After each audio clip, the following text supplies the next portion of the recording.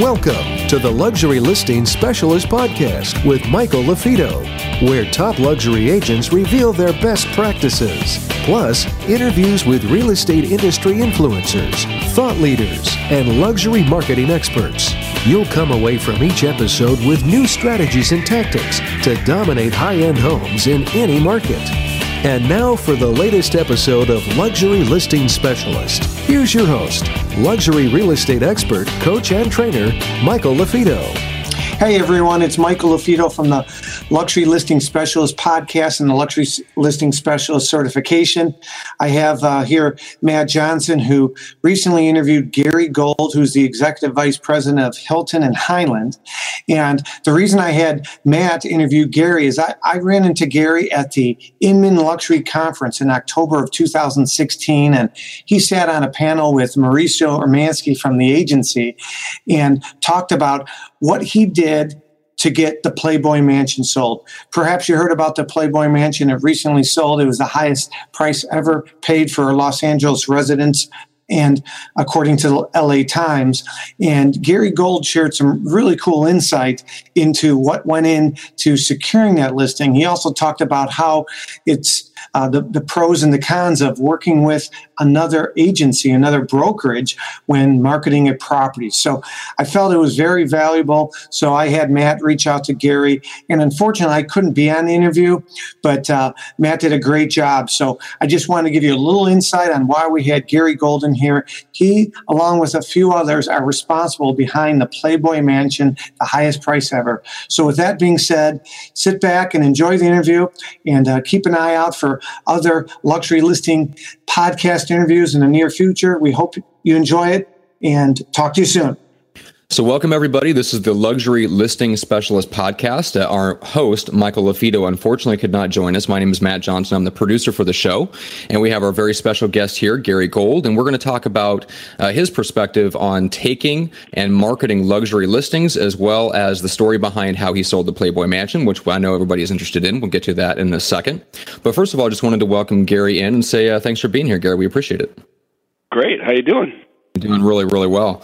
So let's start off with a little bit about your background. I'm sure there's a lot of people in the industry that already know who you are, but I'm sure there's a lot of listeners that don't. So let's start just with the basics of kind of how you got to where you are, the areas that you service, and maybe something that people don't know about your journey to get to where you're at.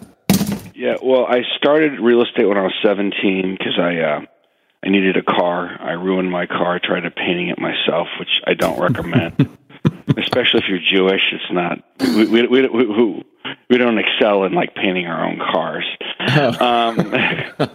So I ruined it, and my brother said, "Come work for me, and I'll buy you a car." And he was a young guy in real estate when everyone was like 100 years old. He was like 21, and he was cool, and he drove around in a Corvette. This was like in the 70s. And nice. I came in I came and worked for him, and I'm a very creative guy, and I did all his marketing, and we really did what maybe not seem outrageous today, but back there was really outrageous marketing. We were kind of the first, if not, I don't know, of the first or one of the first that really took the idea of like a branded agent with a larger than life persona and putting it out there. And it was really fortunate. My brother was this good-looking 21-year-old guy, and everyone else was like, legally dead. So it was really easy to pull that off. And but we got really, really creative. So my first couple of years was all marketing. I was really young, but as I said, I was creative, and he literally let me do whatever I wanted. And so we did these really outrageous things that no one ever did before because we didn't know better, and it was a big success. Shortly after that, about 4 years into that, he got this huge commercial client, and one day he said, "Gary, the residential division is yours," which and he goes, "I'm going to go do these full floor leases for this national tenant." So I was 21 years old, and I took over that from him. A few years after that, I bought this little company from him, and then I gave up the company and moved to Beverly Hills when I was 30. So where were you at up until that point? I started in Encino, the San Fernando Valley, and I started selling high-end. I mean, my first sale was $700,000 in the '70s. That was a lot of money. Holy cow! But when I turned 30, I never really wanted to be in real estate. I mean, I wanted to be like a creative comedian or stand-up or writer or songwriter. I didn't want to be this, but I was making money way before all my friends were making money. Sure. And I remember when I turned 30, even back then, and real estate wasn't that cool of a business. I said, if I'm going to do this, if I'm going to be a bear, I might as well be a grizzly, and I'm going to move and do it in Beverly Hills. And when I was 30, I moved from the San Fernando Valley to Beverly Hills and didn't know anything. I mean, literally, I didn't know one street from the next. And I started all over. Interesting. Okay. Well, there's a lot that we could potentially dig into because we're talking about taking your first $700,000 listing back in the day, at basically a luxury listing right out of the gate. That's interesting. And then just the whole, I'd love to hear more of the story of kind of how you shifted the branding, which sounds like it was very personality based and image based around your brother, and managed to shift that, keep the business going, and turn it into something that was worth you buying rather than just shutting down his business and starting on your own. But before we get to all that, I know that people are very interested in kind of the story behind the whole Playboy Mansion thing. So let's cover that first, and then we'll dive back into some of those other elements. So how did that come about? Okay, well, the Playboy Mansion, I mean, if you really want to break it down to its source, and it's really a stretch, but it's the truth, it really was it was from a Zillow lead. Okay. That makes no sense. It's kind of a stretch. Yeah. If it wasn't for Zillow, I wouldn't have met the person that I needed to meet that ended up hiring me. Let's put it that way. So okay. I was an early adopter to Zillow way in the beginning, and I had made some really good contacts. But this contact is about like 3 deep. It's not like someone called me up and said, "I'm looking, oh, you want to list the Playboy Mansion?" But I met someone who I met somebody who I met somebody, and ultimately, that's what led to it. But so a better takeaway for everyone is I didn't get this any different than how anyone gets any listing. I hustled for it. I fought for it. I had thought about it long in advance. I had been, kind of positioning myself.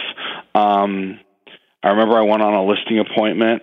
When I went on with it, they decided they were going to go with somebody else. And they were blown away by the other person's presentation. And I went back a second time to them, and I said, I know that the other company is really, really good at making a presentation, and they're a really good company. I'm not taking anything away from them, but let me send you the numbers. Where we really excel is in making sales in this high-end area. And I can show you how we literally had our hand in over 60% of every $20 million plus sale in the last year. And, we've done 4 times more than anybody else. And I went and sent them this spreadsheet of our sales compared to some of the people we were competing with. And, we ended up getting a co-listing as a result of it. But I was shut down, and I was like, you're not getting it. But at some point with that one, I had decided I'm selling the Playboy Mansion. I just made that decision, and I only saw any obstacle, whether it was during the process of getting the listing or getting an offer or getting it closed, and they were all the most difficult to possibly do. I mean, especially the sale. I have a mode I call missile lock, where I don't see anything. I mean, I don't see my kids. I don't see my wife. I don't see traffic. I don't see people walking by my office. I go into this missile lock, and that whole deal is I canceled 3 trips. I didn't go to yoga. I go to yoga like 3 nights a week, but I'm out of commission for like 3 hours. I didn't go for 2 months. I didn't want to be off the grid for any period of time because it was just an all hands on deck situation with the sale. Sure. And that's what I did. But no matter what came at me and what obstacle or what it looked like, like something was wrong with it, I didn't see any of that. I just saw getting that deal done. And that's really interesting. So have you noticed anything, and maybe a selfish question, but have you noticed anything that gets you into that missile lock mode? Is it a process of really focusing in on your goals? Is it something that's created kind of externally when obstacles come up and you're just dealing with solving the problem to get to what you want? Like, have you noticed anything that kind of triggers you into that state? Yeah, when I see a situation that I just know I want to get done, and I know it requires like hypervigilance. That's what it's just. I know it requires it. I don't do it. Like if I was doing that every day, I'd be dead. Yeah. it takes a lot out of you. It's just a special gear that you go into, and to close the biggest sale in the United States in a year, it's worth doing that gear. But literally, when I was done with that deal, I was wiped out. I was wiped out. People who make films often talk about like a director, they're just all focused, and when the film's over, they end up having like the flu for 3 weeks. So, yeah, that makes sense. Yeah. All right, so let's dive in just briefly with me into kind of what that presentation looked like. Because you talk about how the other company, at least head-to-head, actually kind of beat you out just on the flash in the pan kind of the presentation. So what does your listing presentation or consultation look like to that type of high-caliber client? Well, let me back up. The company I was competing against, they're great. I mean, next to our our company, Hilton and Highland, is, to the best of my knowledge, the most successful real estate single office in the world. We have 120 agents, and we do $3 billion a year. we have 40 eye-popping numbers. We have 40 people that make over $500,000. You can make $500,000 in our office and feel like a loser. So it's this crazy office like this. But the other office is like, they're freaking ballers. So I'm not taking anything away from them at all. And we ended up co-listing the property, and they're good friends of mine. But you're like competitive, and you work together at the same time. Gotcha. So that makes sense. That's how that went down. So it ended up being a co-listing with essentially the two top people that they felt like came in and gave the best pitch for selling the home. Yeah. Okay. Exactly. Very, very cool. All right. And then so essentially you were just doing your prospecting. You came across something on Zillow. Do you want to go deeper into that a little bit in terms of how that connection and the relationship came about? Because it sounded like it turned it into kind of an introduction to the right person that got you into the door. Just a lot of like relationship building. The Zillow part is just kind of interesting. But what happened is I did meet someone I was a really early adopter to Zillow. And I met those guys at a conference, and I ended up having a relationship with them. And I ended up and this is not when they were like Zillow, they were just the startup company. I ended up flying up to Seattle a couple times and meeting with them. And I knew I just really knew a lot about search, and I was doing things that no one else was doing on Zillow. So they were really interested in me, and I was really interested in them. And they ended up referring me a deal that I did for a charity where I sold Ashton Kutcher's house. And I gave my commission away to charity, or half of it. And I happened to, and we did this design house, and I happened to meet an architect at the design house, and I liked him, and I ended up referring him a deal where he did $1 million deal. And I said to the architect, and this is a good takeaway, I said, if you ever have a client who's like not sure about what's going on if they think they may be overbuilding it on a property, or are they building the right thing, or is this the right style for an area? If there is any questions that they have, I'm not trying to sell them their property, or if they don't want to buy, if they just have real estate questions for kind of investment resale purposes down the road, I'm happy to come in and just be of value. Okay. So I think a year and a half later, he called me and goes, I got a client. He thinks he might be overbuilding. So he goes, will you go meet him and give him your opinion? And I went over there, and I said, you're not, you're fine.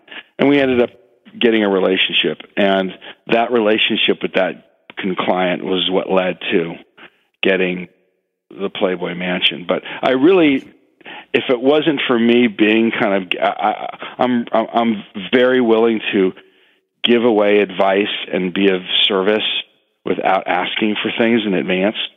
Mm-hmm. And that's probably the most interesting part about that is that it wasn't just that you were willing to, you found a very unique way to present that to the architect, which is just that, like, hey, if the average agent would say, hey, keep in mind if you run across anybody that's buying or selling any real estate, and the architect goes, yeah, that sounds great. I'll be sure to do that. And then it rolls right off, water off a duck's back, and they never think about you again. You came up with this very specific, very high value offer that was actually a likely scenario that would come up at some point, and you kind of locked that in. I guarantee you, you're probably the only agent that thought to put it in those terms. So when he came across someone that was overbuilding, he remembered you. He wasn't overbuilding, he was just concerned. Mm-hmm. So, the one thing I like to do is I like to become people's agent before they need an agent. Right, in the true sense of the word, the fiduciary. Right. I like to be that go-to person, and when they think of luxury real estate, they're thinking of me, and being top of mind, so you get that call. Mm-hmm. So I'm willing to put the work into in advance. I'm just to do things like that. And you know what? I've been sober 30 years. Part of being sober is giving it away.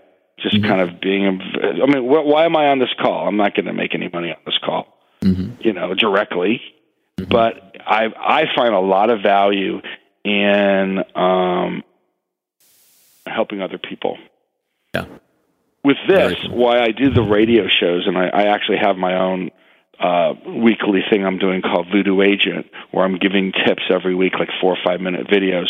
And the reason I do that is when you teach what you know, you just learn it on a much deeper level, and you get better, and you're also more accountable. I can't sit here and tell everyone, your whole audience, how to sell luxury real estate and then go out and follow my ass.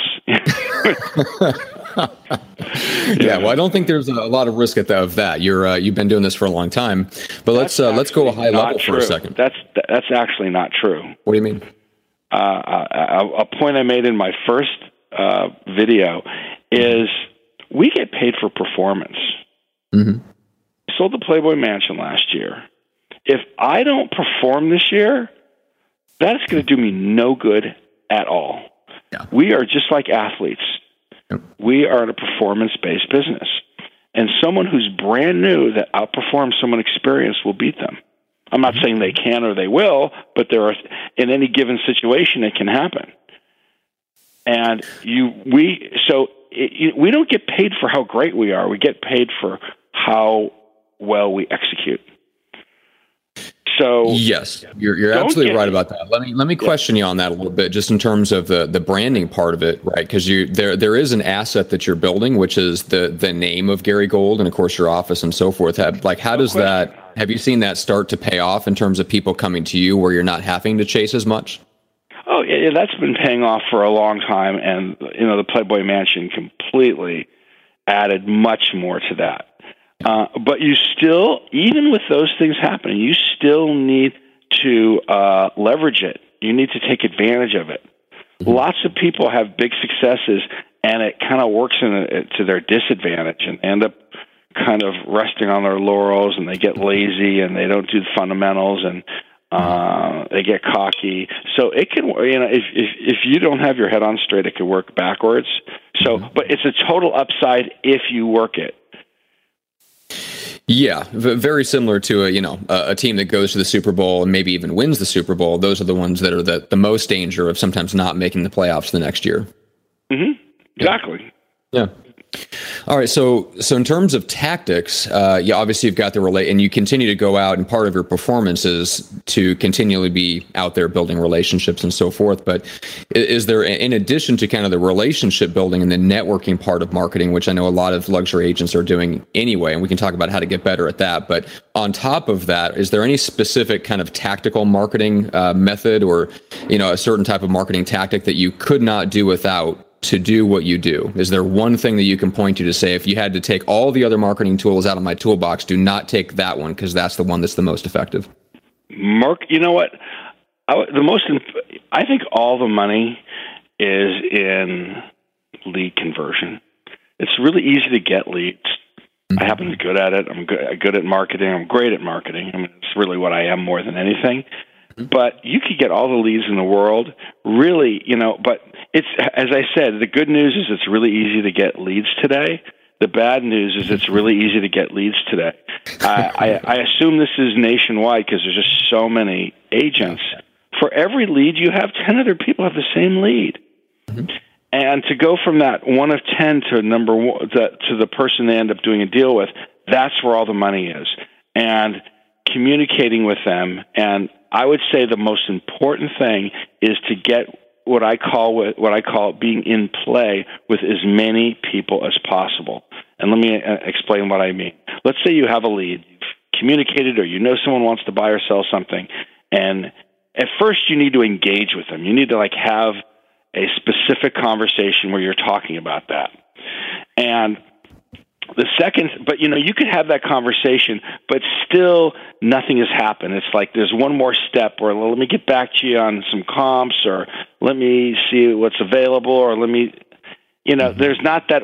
The next step is when you're in play with somebody, is where you've communicated, you're having this ongoing conversation about buying or selling real estate. They're talking about their house and what needs to be done, and you're talking back and forth, or you're looking at houses, or you're sharing homes on the MLS, and they're sending you what they see on Zillow, and you've got this ongoing dialogue. When you've got that, you've narrowed it down, and you've become maybe the only person or one of a couple people that you're working with. But those are the people that end up getting the deals done. If you have somebody that you're working with, and they see a house on Zillow, you talk to them today, tomorrow they see a house on Zillow in the same neighborhood of a house that you talked to them about the day before, even if they've got their cousin who they think is their agent but they haven't talked to in 3 months, and they see that property, they're going to pick up the phone and go, hey, what do you think about this property next door to the one you mentioned? Mm-hmm. And you're going to be the one that'll end up doing the deal with them.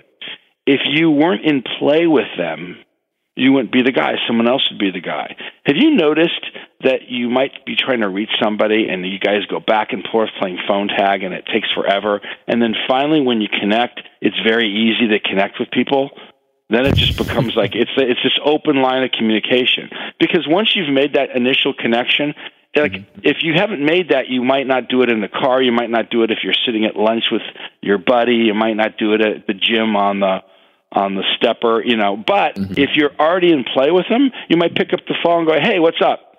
And you do it because you're continuing the conversation. It's not all this fanfare and setup and how you doing and formality. So the more people you're in play with about real estate and saying things meaningful to them, that's how you make all the money. Very, very, yeah. It is an interesting phenomenon. I've noticed that even if you don't get a chance to touch base with somebody first over the phone, even just the act of doing more than the cursory, setting up of a call or something like that. I mean, even when you're dealing with super busy, high level people, if you email back and forth or you text them or message back and forth with them a little bit first, it's something about it. It's just a little bit of a human connection. And I like your phrasing for that, just getting in play, because it is very, you can feel the tangible difference when you do finally get on the phone. There is just something of hey, this is an actual human being that I'm talking to, and because you've already had those exchanges, which is kind of funny. But it's really, you're in the middle of a conversation. You're not in the beginning of one. Mm-hmm. So when you're in that middle of that conversation of buying or selling a home, when you get on that track, that's when you're on the way to doing a deal with somebody. Yeah. Very, very cool. And I know you track it. We talked a little bit about this when we first were introduced and we were setting up this interview. So if you don't mind sharing, you just briefly alluded to before kind of how you track your numbers and use those to make adjustments. Can you share a little bit about what that system looks like? Well, I've actually created my own CRM that I've been using for 5 years, which I am going to create and sell to people at some point. I'm working on that right now, but I'm not sure exactly what you're talking about, but I look at people, my CRM, the way I've created it is I look at people from a lot of different angles. The way the typical ones work just don't work like agents work, and a lot of things fall through the cracks. But I know that this year I'll be talking to 250 people, like having that meaningful conversation. 50 of them, I'm going to determine that I want to kind of take a ride with them. Try to do something with about 50 of them, and in 15 to 20 of them, I'll close. That's my whole business. But I'm a real big game hunter. I don't need to sell any more homes. There's other people that need to sell 2, 3, 4, 5 times that to make a lot of money. The average top agent in our office sells like 12, 15 houses. Those are like the top 10 people. That's what we do. But we sell these monster houses, and we need to be really, really, really high touch. And, that's kind of what I'm curious about too. Is how does that translate in? Are you able to leverage yourself with a team around you that can help with the communication, or does it really just fall to you being more available? And how do you set the client's expectations so that they know kind of when you're available versus when you aren't? Because you've got a family. I'm very high touch with people. The one thing I have done, if I'm in the middle of a deal or something where people are talking, I have people sometimes that we're talking like every 15 minutes, it seems like, and they just want to be able to reach you. If I'm in that situation, like in the middle of an offer, or middle of something, I'll say to my client, listen, I'm in yoga, I'm off the grid until 8:30. If you want to call me at 8:30, knock yourself out. Gotcha. And if I just tell them I'm off the grid. But it's, having a family, it's a good one. I mean, if you ever say I'm with my family, everyone gets that. But I am high touch. I go on a vacation. I'm still in communications. I'm only going to do I'm going to probably have 12 to 15 deals a year. However they fall out, whenever those come out, I'm all over it. I do have good people that I work with, but I don't have like a team where I'm deferring these super, important things to. But a lot of things I'm deferring to other people, but not the deal making. Right. So the high touch in terms of the client communication, negotiation, you're handling 100% of that yourself, and then you pass off some of the other things to your staff. Right. They're doing some of the communication, but I am the point person on, the relationship. Gotcha.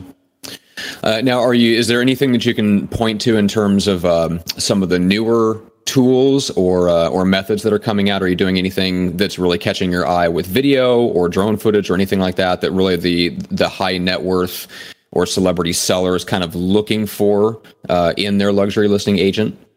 I will tell you, I've been doing video for like 25 years. Mm-hmm. It's hardly new to me. Literally, we were doing them on VCR. Yeah. So I was really early to the party when it comes to video, and it's evolved and it's much more prevalent. We do it just almost all the time. I use a ton of video. Love it. I will warn people: drones are gimmicky. There's houses that are good for it, and if you've got a ranch, you've got an acre, you've got something that really shines with that. Fantastic. But I see people just always want a drone, and they'll be pulling up to this like track house, and you're looking at everyone's roofs and their trash cans, and you see you've got no privacy, and like, why are you doing a video on what's bad about this property? It's like, so most people have their head up their ass when it comes to marketing. They don't know what they're doing. Everyone in real estate is copying each other's bad ideas, and you've got to stop and think. And like, what are you trying to trying to accomplish? When you look at pictures, when you do a video, have a strategy. What are you trying to portray? Don't portray things that don't look good, because it's this. No one cares about your gimmicky drone. They care about a video that's compelling. So do a compelling video that makes sense. So stop and think a while. And these video guys, they were doing something else 5 minutes ago. They don't know real estate marketing. They don't know what you're trying to accomplish. They like their drone, or they went to college to be a filmmaker and they want to create drama. I've had this happen where someone makes a video and it's like tense. It's like you're uptight. I go, I'm trying to sell a house. This isn't The Shining. When we're trying to sell someone a home to live in. Yeah, let's feel like there's a murderer right around the corner in that house I want for my family. what are you doing? And this has happened to me before. And the guy was he was an SC film student. I go, I don't need the tension. I get you need it as a filmmaker, but we're trying to sell houses here. We're not trying to scare the fuck out of someone.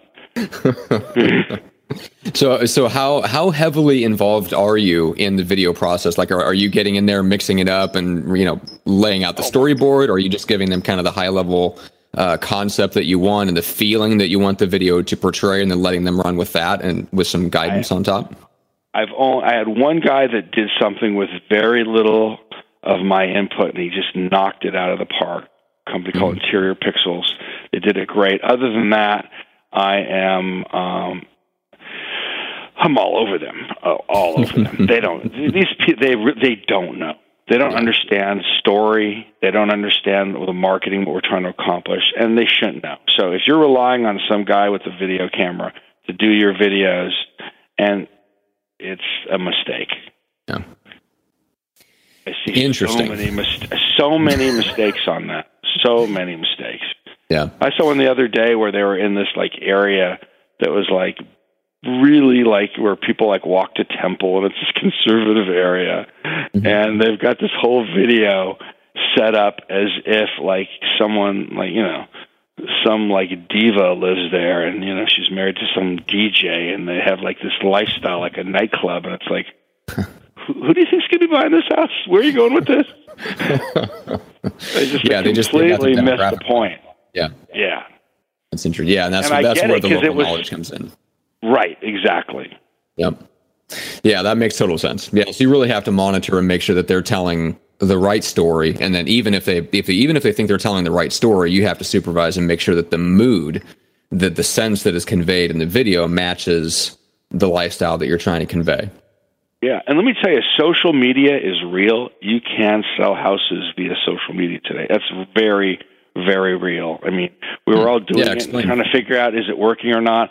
And if you get really strategic and you don't just put crap out, I really make really good content and do it in a really respectful way. I'm not, every time I eat a tuna sandwich, I am not sharing it. So I'm really very strategic about that. But I've had great success doing all kinds of very creative things throughout social media. Interesting. All right, can you give me an example of what it means to be strategic when it comes to social media? Sure. I think there's nothing more obnoxious as, hey, my new 3-bedroom, 2-bath condo just came out today, and I'm really excited about it. And it looks like an advertisement. Doesn't work. But I did a Facebook Live real quick. My assistant and I was at this house, and I go, hey, I'm here at a brand new listing, open house on Linda Crest. I go, this house used to be Jacqueline Smith's house. Next door, I sold a home to Faye Dunaway. And I go, this is a great street if you're a diva. And I go, and I said, this is and all the homes here are these Cole Cord, Paul Williams types traditionals. And it's just a really special area. So if you'd like to come check it out, give us a call. And I had actually people coming to the open house because of that. Some sellers, they saw it. But that was I said something that was interesting. If I went there and just talked about, if it was just if it was a mundane house, I wouldn't do it. I tried. There's got to be a story. There's got to be something compelling. With marketing, no one cares about you. They don't care about your listing. They don't care about anything. They care about themselves. So if you've got to say something that interests them, you got to make kind of them to be. You got to bring them in on the story. So it's of interest to them. If it's not of interest to them, it's not going to resonate, and it's going to just be noise. Yeah. Well, that is 100% true. And what's funny about that is that it takes a level of unselfishness, of kind of stepping outside of what you want, to put yourself in the shoes of the people that are actually looking for a home, to even get that perspective. Right.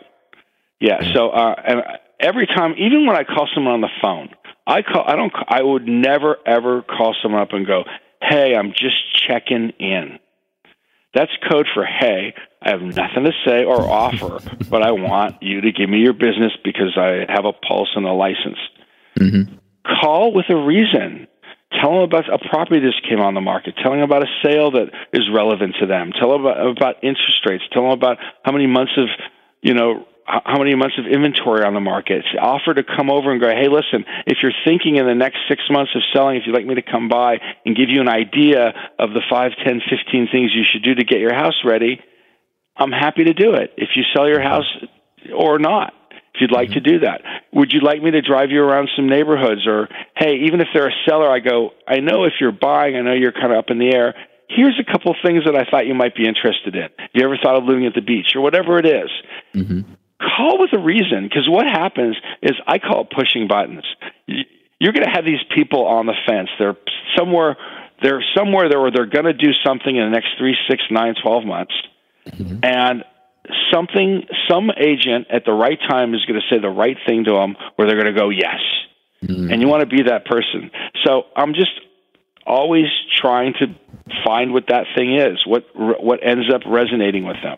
What is that one thing that gets them off the dime that you've provided to them to take a step forward? Mm-hmm. I like that a lot. That's a very cool concept. The concept of just pushing buttons, offering value primarily, but just mm-hmm. trying to be that person that says the right thing at the right time by offering that right carrot on the end of the stick at the right time. Exactly. And you know what? It's completely sincere. You're helping them, whether you get the deal or not. You're doing that, but that is but to just call up and, now I know people who are just so good as salesmen, they just hit call all day long and it works. Mm-hmm. And bravo. I'm insecure, or I am completely frightened of the telephone and calling somebody if I have nothing to bring to the table. Right. If I have something to bring to the table, I'll call anybody. Mm-hmm. If I have nothing to bring to the table, I'm nervous to call someone. Yeah, that makes sense. Yeah, I know a lot of people that are very good at communicating with their database, but they don't have that insecurity. For whatever reason, they have that belief, and I envy them sometimes, but they have the belief that just the act of them calling is a value. And so to them, they don't have that fear. Just keeping in touch and looking at their database as friends and connections and things like that just helps them they just don't have that concern. And so they're able to just call and pick up the phone and say, hey, how's life? How are things? How are the kids? And if you genuinely mean it, then that's one thing. But most people are unable to do that. I heard some guy say, stop booty calling your database. That was probably the best quote I've heard in a long time. To me, it feels very disingenuous. Yeah. I have fun with things, but you know what? Ever since I was a kid, I wanted to prove I was smart. And I think I just like to be like, wow, this guy's sharp. I want someone to say, that's a sharp guy. I want to work with him. He knows what's up. That is what makes me happy. I don't want people to call because I'm a nice guy. Right. I mean, not that I'm not a nice guy, but other people can do it, and God bless them, and it's great. To me, it feels insincere. Maybe there are people that it is sincere with, but I don't like that many people that much. And I like people, but I like people. I just really like having that very, very straightforward, bringing them value conversation. Yeah, and you have the self-awareness enough to know that's where your comfort zone is, and you stay within it. Maybe not comfort zone, even. It's more of a circle of competence is what Warren Buffett would call it. So, right. Yes, very, very good. Okay, well, I want to be sensitive to your time, and I know you've shared even more than I expected, and I want to get you back where we can get Mike and you on together and kind of bat around some marketing ideas. But so I just want to give you a chance to kind of let people know where they can get in touch with you, where they can connect with you. If you like to steer people to social media or to your website, wherever you'd like to connect with people, just let them know how to do that.